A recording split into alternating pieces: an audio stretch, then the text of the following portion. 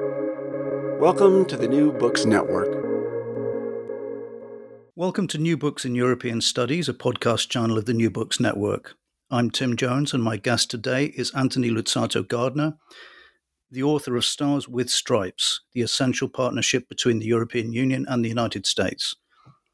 Published in March by Palgrave Macmillan, this book is a unique guide to the opportunities and threats facing that essential partnership posed by the impending presidential election in November. What makes the book special is that Tony Gardner writes about a core range of bilateral policy topics like trade, data privacy, law enforcement, joint approaches to Russia and Iran, and energy security, but with deep inside knowledge of the issues and the players involved.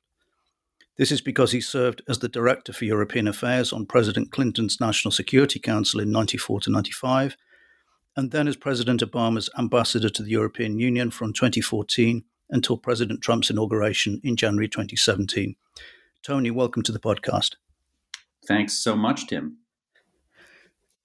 You were the 19th US ambassador to the EU, and to my knowledge, none of the others has written a book about the subject or their experience in the job. Although I suppose it's entirely possible your successor will write a book about something else. Without Donald Trump's election 4 years ago, do you think you would have written the book at all? Interesting question. No. As I like to joke, it was a cheap form of therapy because I left the day Donald Trump entered the White House. And I was worried then and became steadily more worried over the coming months and indeed years. And I started thinking, as I left, I went to the College of Europe and then to the European University Institute. And I started thinking, well, somebody should write a book that reminds people why the United States and the European Union have worked closely together for so long, under both administrations, by the way. And then pretty soon I decided, well, actually, that person should be me because, I don't want to write an academic book. I want to write a book that is a perspective of someone from the trenches who's lived it and who's breathed it for a long time. So that's why I did it. And you, former Secretary of State Madeleine Albright, she once described famously the United States as the indispensable nation. With your book subtitle, The Essential Partnership, were you trying to capture a sort of similar concept?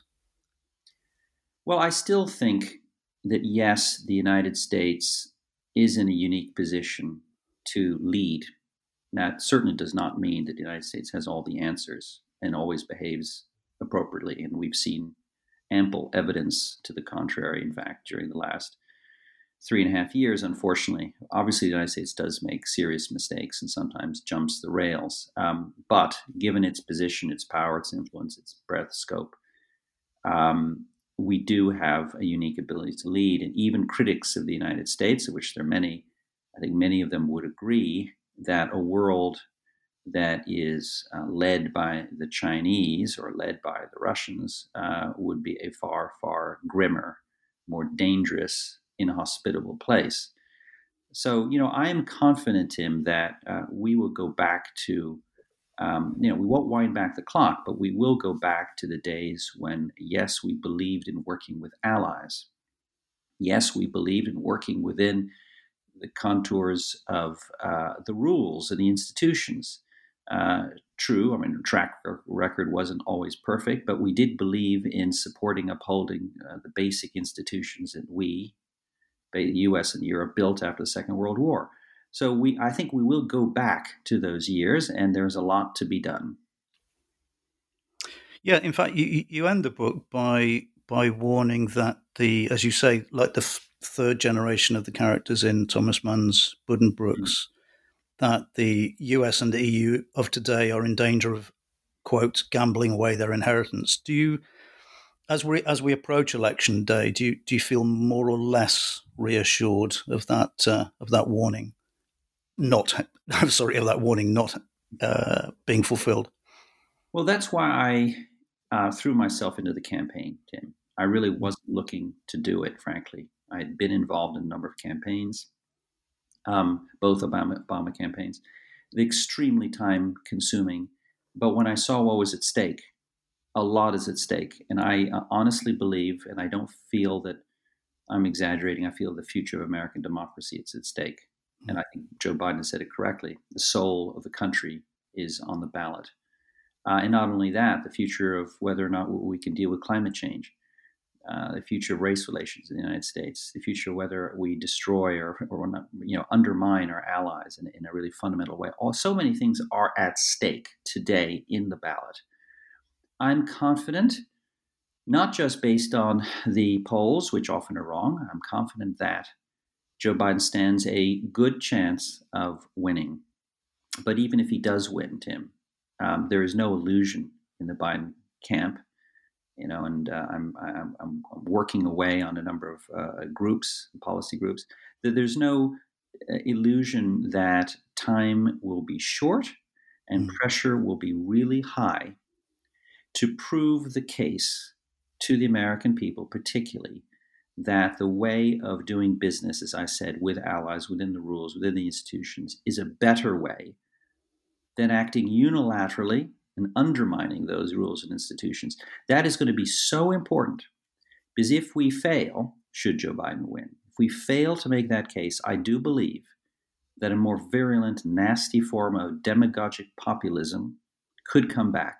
And there we would squander the inheritance. Yes, in that respect, and tying this into the relationship with Europe, you write that the experience of Trump and of Brexit actually have, as you say, served as a mighty vaccine against Euroscepticism.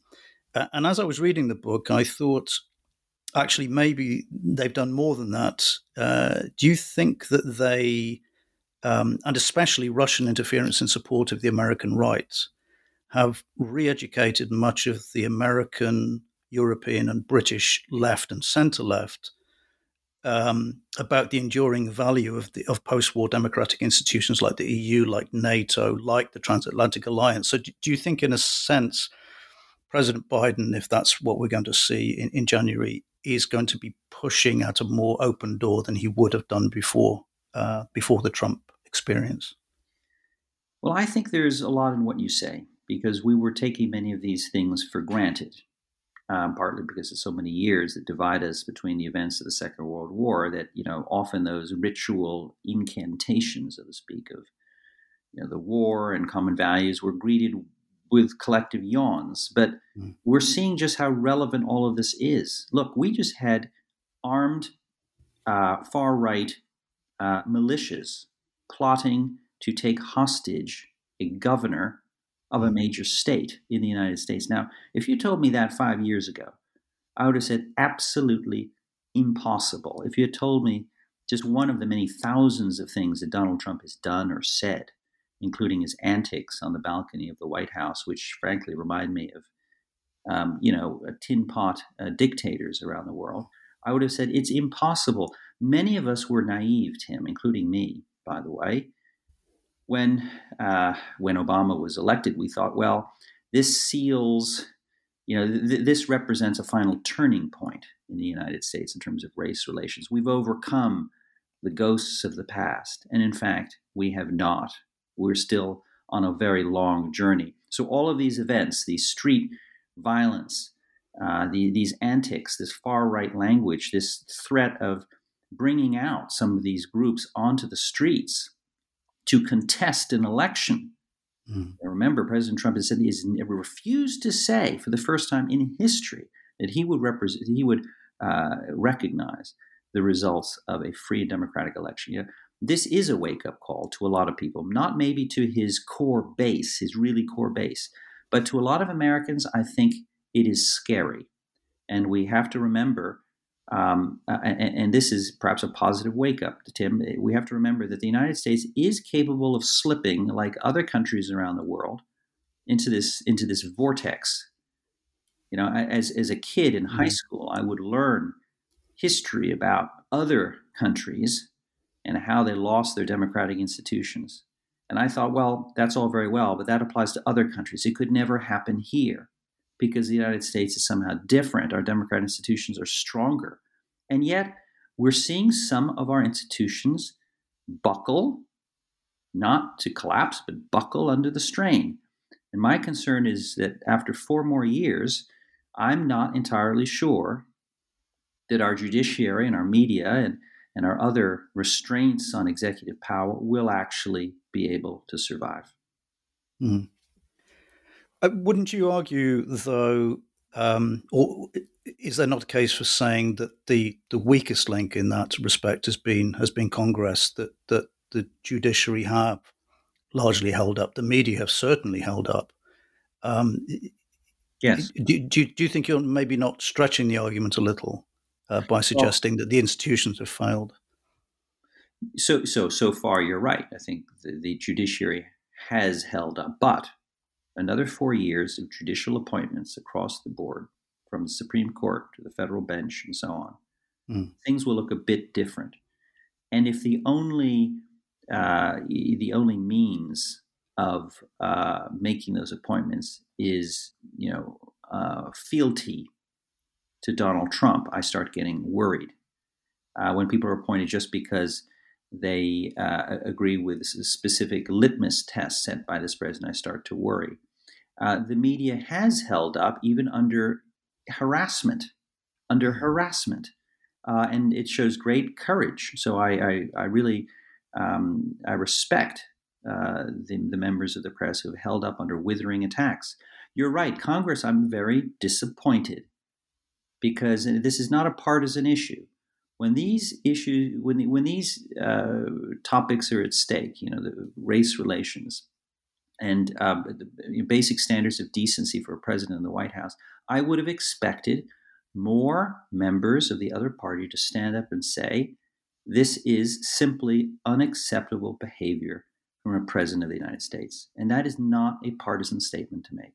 Too few members of Congress, both House and Senate, have actually done that on the Republican side. Yes. I mean, you said there that this, if Joe Biden is elected, it will be the reassuring people in the existing institutions will be absolutely critical. And recently, apart from your book, I read John Bolton's The Room Where It Happened. And there's a lot of surprising things in that book. But the part that really jumped out at me was Trump's obsession with the 2% NATO spending target and his refusal to get past the idea that the Europeans, in his mind, the Germans were not paying their dues, as he put it.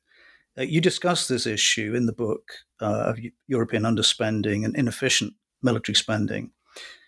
But do you think there's an understanding in Washington and in the European capitals that this issue must absolutely be addressed during the next 4 years, or it could be terminal for NATO?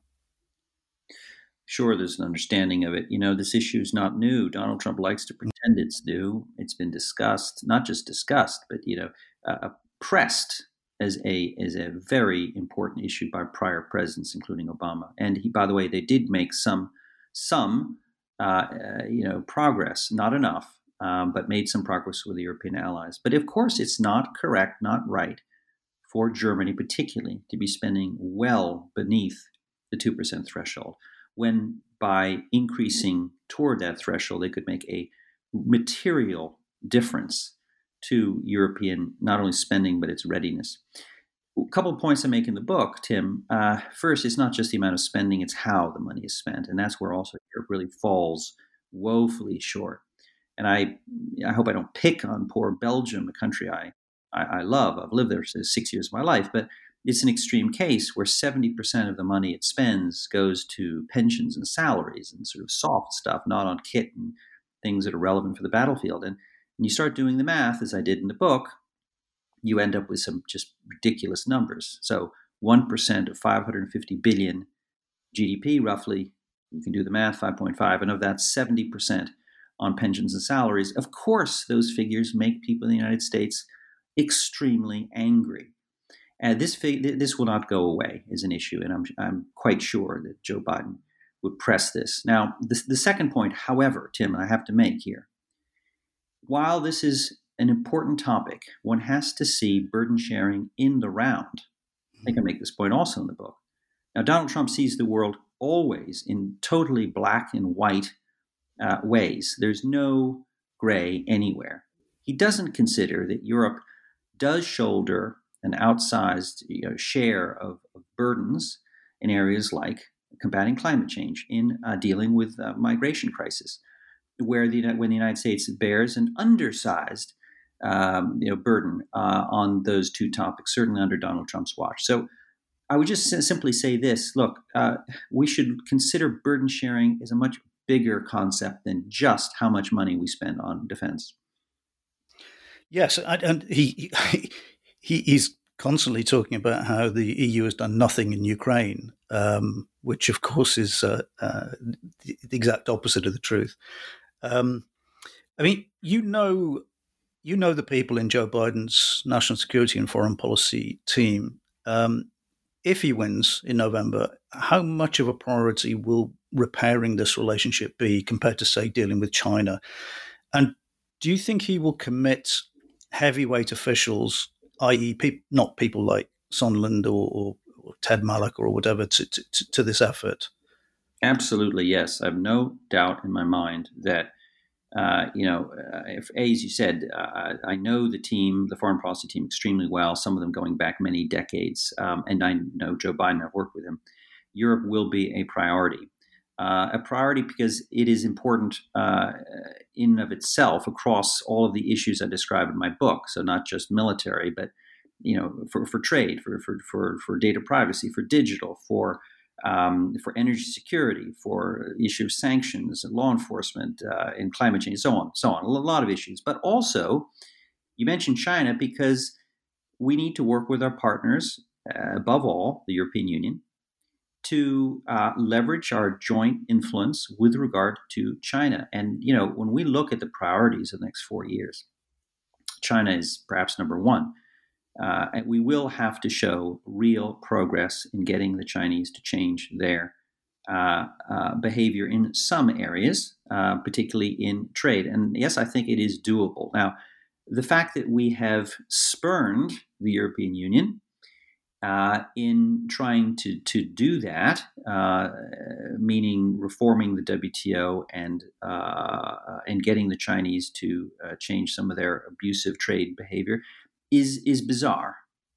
It's bizarre because there has been no understanding in this administration of the relevance, importance, and indeed power of the European Union in this regard. That is going to change day one. I guarantee you. One of the first things I think the administration will do, sit down with the European Union and say, okay, here's how we want the WTO to be reformed. Here are our ideas. We've seen your ideas. They've been published in a white paper. Let's act in a coordinated fashion to get some of this done. Yeah. And I note there you say sit down with the European Union. Again, as you point out in the book, it's not always easy to find out who to sit down with at the European Union. Who would you prioritize in that kind of diplomatic effort? Well, look, there are some areas, as you well know, most of the listeners will know, that where the Commission, representing the EU, has sole power, competence in EU jargon. Horrible word, but sole power. Trade is one of them. And so it is, in fact, DG Trade that will be a core partner for us. Now, of course, some member states are going to be critical in this exercise. They're the obvious ones. But here it's the European Commission that is the partner. And I think it will be a willing partner on trade and reforming trade because they know just as well as we do. We have an opportunity in the next 4 years to save the system. And if we don't, it'll collapse because there'll be a growing sense that the rules are just not fit for purpose and the Chinese are just abusing them. Then things fall apart and we both face populist backlash. So it is super important. And by the way, there's a lot that we can do bilaterally, which I've written about, I've proposed to the campaign. And I think we can do them in the first 100 days. So yes, we're ready to go. Policies are ready for day one, first 100 days, first year. And if I could just take a few more minutes, there are two core thoughts that are informing and shaping the work of all these working groups. The first is what is actionable, fast, and meaningful. So no academic exercises, pass muster here. We're not going to set up lots of new high-level working groups and institutions, et cetera, et cetera. Now, what can actually be done quickly and is relatively uncontroversial? So I've done a number of papers identifying those areas with the EU. Second, how do we identify in concrete ways what a foreign policy for the middle class looks like, particularly in trade? And third, as I already mentioned before, more broadly, how do we make the case domestically to the skeptics about multilateralism that this is not shackling our power and our influence, but indeed is a way that can help us achieve our objectives? And by the way, this is a theme that I would like to see in this country, in the UK, spoken about more often. The idea that belonging to institutions and following the laws and belonging to association groups of nations somehow undermines your sovereignty is completely incorrect. Your chapter on the TTIP, on the Transatlantic Trade and Investment Partnership, is particularly interesting, I think, not just in terms of the detail, but you give the impression that the whole project felt doomed, really, given the fact that European officials were saying one thing and politicians were saying another, and that President Obama, for many reasons, was quite focused on the TPP in Asia. First of all, is that a fair characterization of what you said? And secondly, what are the chances that TTIP gets revived under Biden? Well, Tim, it's a fair characterization indeed. It was too broad. We were too ambitious. We're not going to make that mistake again. So no, there's zero chance of resuscitating TTIP in its old form. We made a lot of mistakes on both sides, and I described them in the chapter in some detail. But I remain hopeful that there are bits of that agenda that can be implemented pretty quickly. And one of them is, not surprisingly, elimination of tariffs on industrial goods trade, which is a significant percentage. It leaves aside some of the very sensitive agricultural line items. But that is economically meaningful. I think we can get it done. I think it's uncontroversial. I think, politically, we will need to see some progress on agricultural issues, particularly on the so-called plant and animal health and safety, the sanitary and phytosanitary provisions, where we've been battling each other for sometimes decades with very little progress. It's, as I describe it, a hostage exchange exercise. The EU understands also that we will need to see some progress there. And I think we can. There are other bits where I believe we can make some progress. Some of the regulatory cooperation, I think we can see progress, for example, on non-safety aspects of automobile trade. And a few other areas. But we need to scale it down dramatically and show we can make progress right away. Oh, and by the way, I think we can resolve the Boeing Airbus dispute. Would you expect that to be done as a package or as a number of different groups working on different sectoral areas? Well, the old idea of these things is you need to tie everything up in one big bundle. But the bigger the bundle, I also see the bigger the cross linkages and the more delay. We really cannot afford delay. If we win, I hope and believe we can sit down quickly with the commission and say, look, literally the weight of history is on our shoulders, and we got to get this stuff done. So perhaps not, formally linked, but an understanding that we need to get a number of things accomplished. And it would come, by the way, with, I'm pretty sure, lifting of these unilateral sanctions against Europe on steel and aluminum, and lifting of the counter sanctions. Those sanctions should never have been implemented. They were implemented on bogus grounds. I think it's embarrassing for the United States to have done them, to argue, as we did, essentially, that imports of steel and aluminum from our allies at a time of peace represent a threat to our national security. Now, the reason that's so dangerous, Tim, is that when you start engaging in these bogus pretexts and invoking national security when there really aren't true national security concerns, then, surprise, surprise, other countries will invoke the same to achieve their own objectives. And in fact, Russia has done so. Saudi Arabia have done so. And perhaps other countries, I'm not aware. And therein lies the way of the jungle, very simply. Now, the belief that some Americans have that that's fine because we are the 600-pound gorilla and we will survive the best in the jungle is just wrong. Because we, like the UK, do actually rely on a world of rules and institutions for many things, not only our exports, but it's just wrong to say we can live in a jungle happily.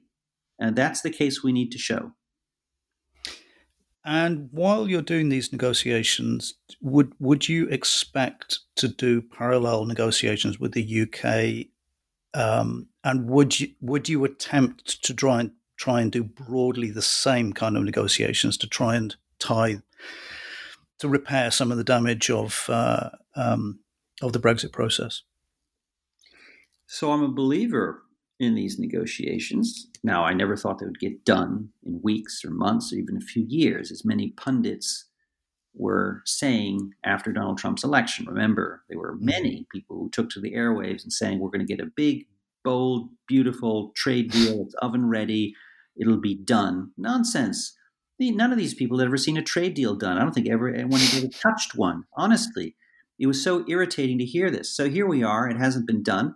Is it important? Yes. And I do think that, although the economic impact of this deal by the studies done on both sides of the Atlantic shows it's not going to be terribly significant, but it's important.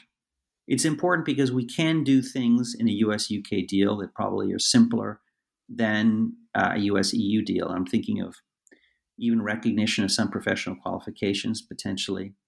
I think a digital chapter could be bolder or more ambitious than one with the EU for all the reasons that are, I think, obvious. I think on agricultural trade, we can probably go faster, although we will be hemmed in some aspects by the withdrawal deal, for example, with regard to geographical indications. But I think on the issue of, I'm not talking about hormone beef, by the way, where there's a lot of opposition in the UK, but potentially on GMOs, I think there is a greater relaxation in this country with regard to that, on the promotion of small and medium-sized enterprises and their exports across the Atlantic. There's lots that we can do that's meaningful. Would you expect them to be done in parallel? And for that, actually, do you? Would the USTR get a single fast-track authority to do both? Or, in fact, would that be required? Well, it's interesting because, this coming up for renegotiation in April. So it's a major issue. Is would we be able to wrap this up so quickly, before April? That's a big question mark.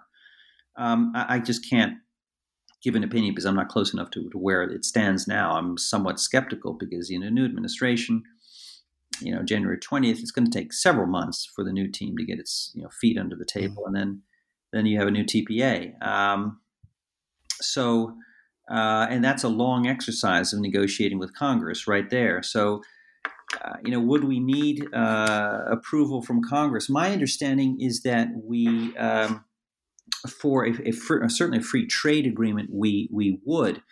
For something like eliminating tariffs on industrial goods trade with the EU, my understanding is that this could be done without, but I'm not. That's my understanding. So there are things that we can do without getting TPA. Right. Okay, that's interesting. I have one tangential question, but an interesting one nevertheless for me. Realistically, do you think a President Biden could make Vladimir Putin pay for his behavior over the last 5 years? I certainly hope so, Tim. Oh, there's wonderful things that we could do. Wonderful things that we should have done. And it's one of the areas that I can even say disappointed that we didn't do. And these are sometimes things that are not always identified. And by that, I mean not just these pinpricks of travel bans or asset freezes, which true for certain people are perhaps create problems. But much more than that, we can embarrass the hell out of him by publicizing information about the depth of the cronyism and corruption in and around his circle. Even during the Ukraine war, I'd made a proposal that the names of all the Russian soldiers who died fighting on Ukrainian soil be published, because the Kremlin went to extraordinary lengths to try to hide the fact that there were, in fact, Russian soldiers fighting and dying on Ukrainian soil. I certainly hope we would consider all of the options, and indeed he should pay. He has not only interfered in our elections, he's done much more than that. He's tried to not only sow discord and undermine our democracies, but I believe there's been a campaign of targeted assassinations on European soil, including in the United Kingdom. Now, the fact that we have engaged in such limited retaliation, I think, is fairly depressing. Honestly, fairly depressing. To think that the European Union has not been capable, together with the United States, of going much further. Now, I am heartened that the EU apparently is going to pass a form of the Magnitsky Act that covers human rights violations, and it should go much broader. It shouldn't just be human rights violations. It should be, corruption, acts of corruption.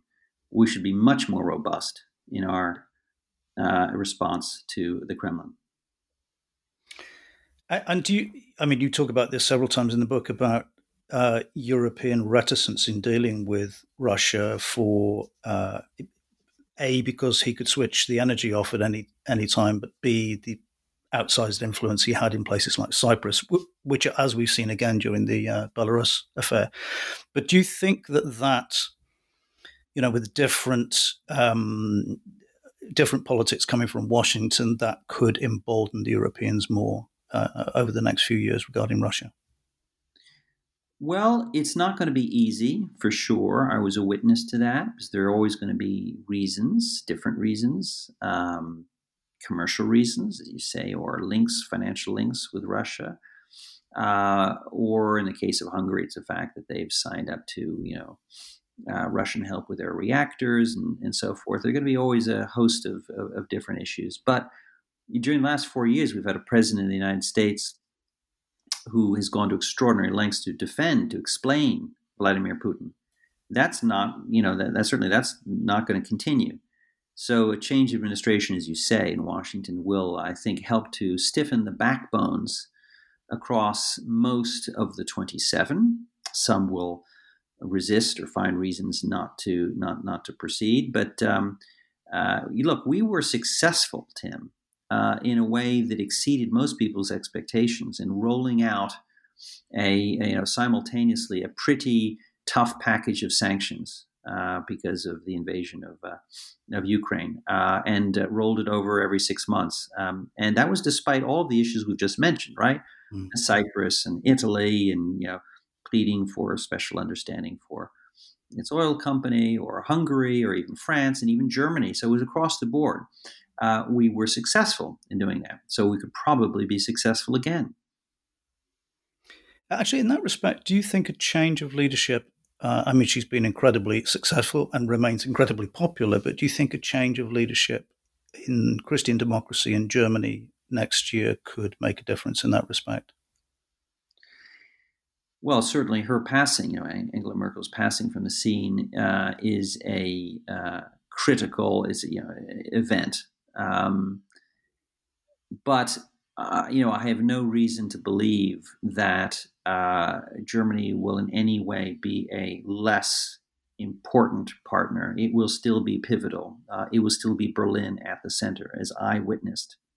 And more so, by the way, now that the UK is close to being out. And one of the reasons why, incidentally, why the Obama administration thought that Brexit was not a good idea for the United States and for the solidity of Europe is that the UK served, if you will, as a third leg in a triad, sort of unofficially. Everyone keeps talking about the Franco-German motor, but the UK was playing in a critical role. Now we have a duo, but a duo in which really one partner is so much more influential and economically more important. And that is not a healthy recipe long term. And I think even the Germans would recognize this. This is not the way that European construction was supposed to be. So Berlin will continue, even more so, to be at the center under new leadership. Yeah. One final question. You quote Tom Friedman as saying that putting the words European Union in a book title is as good as adding "do not read." How's your experience been with the book this year? Well, COVID hasn't helped him, so everything's been done virtually. Well, we're all doing a lot more reading. We're doing more reading, yes, and the events, I think, have raised awareness, concern about Europe to the front, the front level. But of course, not being able to do book tours physically has been an impediment. But look, I've done about 40 Zoom book launches. Mm-hmm. Some of them pretty well attended. I had no great expectations about book sales because this is a pretty limited issue, at least for some. But I'm glad I did it. I'm glad I did it for the fact that we will have to rediscover at some point the importance of this relationship. And I hope the time comes sooner rather than later, and that we do send, qualified people. I'm quite confident we will, to represent the United States in key posts, including mission to the EU. And that, it's a record that reminds people, and this is important, it's not just a trade relationship. Many people think, U.S., EU, we just talk about trade, and, we hit ourselves over the head about chlorinated chicken and so on. Well, no. It's so much broader than that, and I try to capture that in the book. There's some areas that some people, even relative experts, might be surprised to know about. The depth of our relationship, for example, on law enforcement. I was surprised. I went to Europol 3 times under my watch, and I didn't know the depth of our relationship. Even on military issues, where some people would entirely dismiss the EU as completely irrelevant, there's some important stuff going on. And so forth. So there's a lot to do. And we haven't really talked about climate change. And this is probably a good way to end this, Tim. I do describe in some detail, going back to the 70s, actually, quickly in my book, how the U.S. and the EU were out of sync with each other for a long time. First, the U.S. was leading, in fact, in those years on ozone issues. And then we separated paths under the Bush years and so forth. Then under Obama, fast forward, we had the disaster of Copenhagen. And under 8 years, we were more or less in sync. And we co-sponsored, we co-led, and we together got an achievement. We got the Paris Accords over the line. And now, of course, 4 years we've lost. Now, we have an opportunity. We have a window now of incredibly importance to work together with the Chinese. You saw Xi Jinping's recent statement about, capping out carbon emissions and to be carbon neutral by 2060. We have an opportunity to go back to the table, and in fact, we were going to have to make our objectives even more ambitious because we have a deeper hole to dig out of. This I would put as issue probably number 1, together with dealing with China. Saving the planet together, U.S. and the EU, we are core essential partners in getting that done. Okay, well, today Tony Gardner and I have been discussing his book, Stars with Stripes, published by Palgrave Macmillan. Tony, thank you very much for coming onto the podcast. Thanks very much, Tim.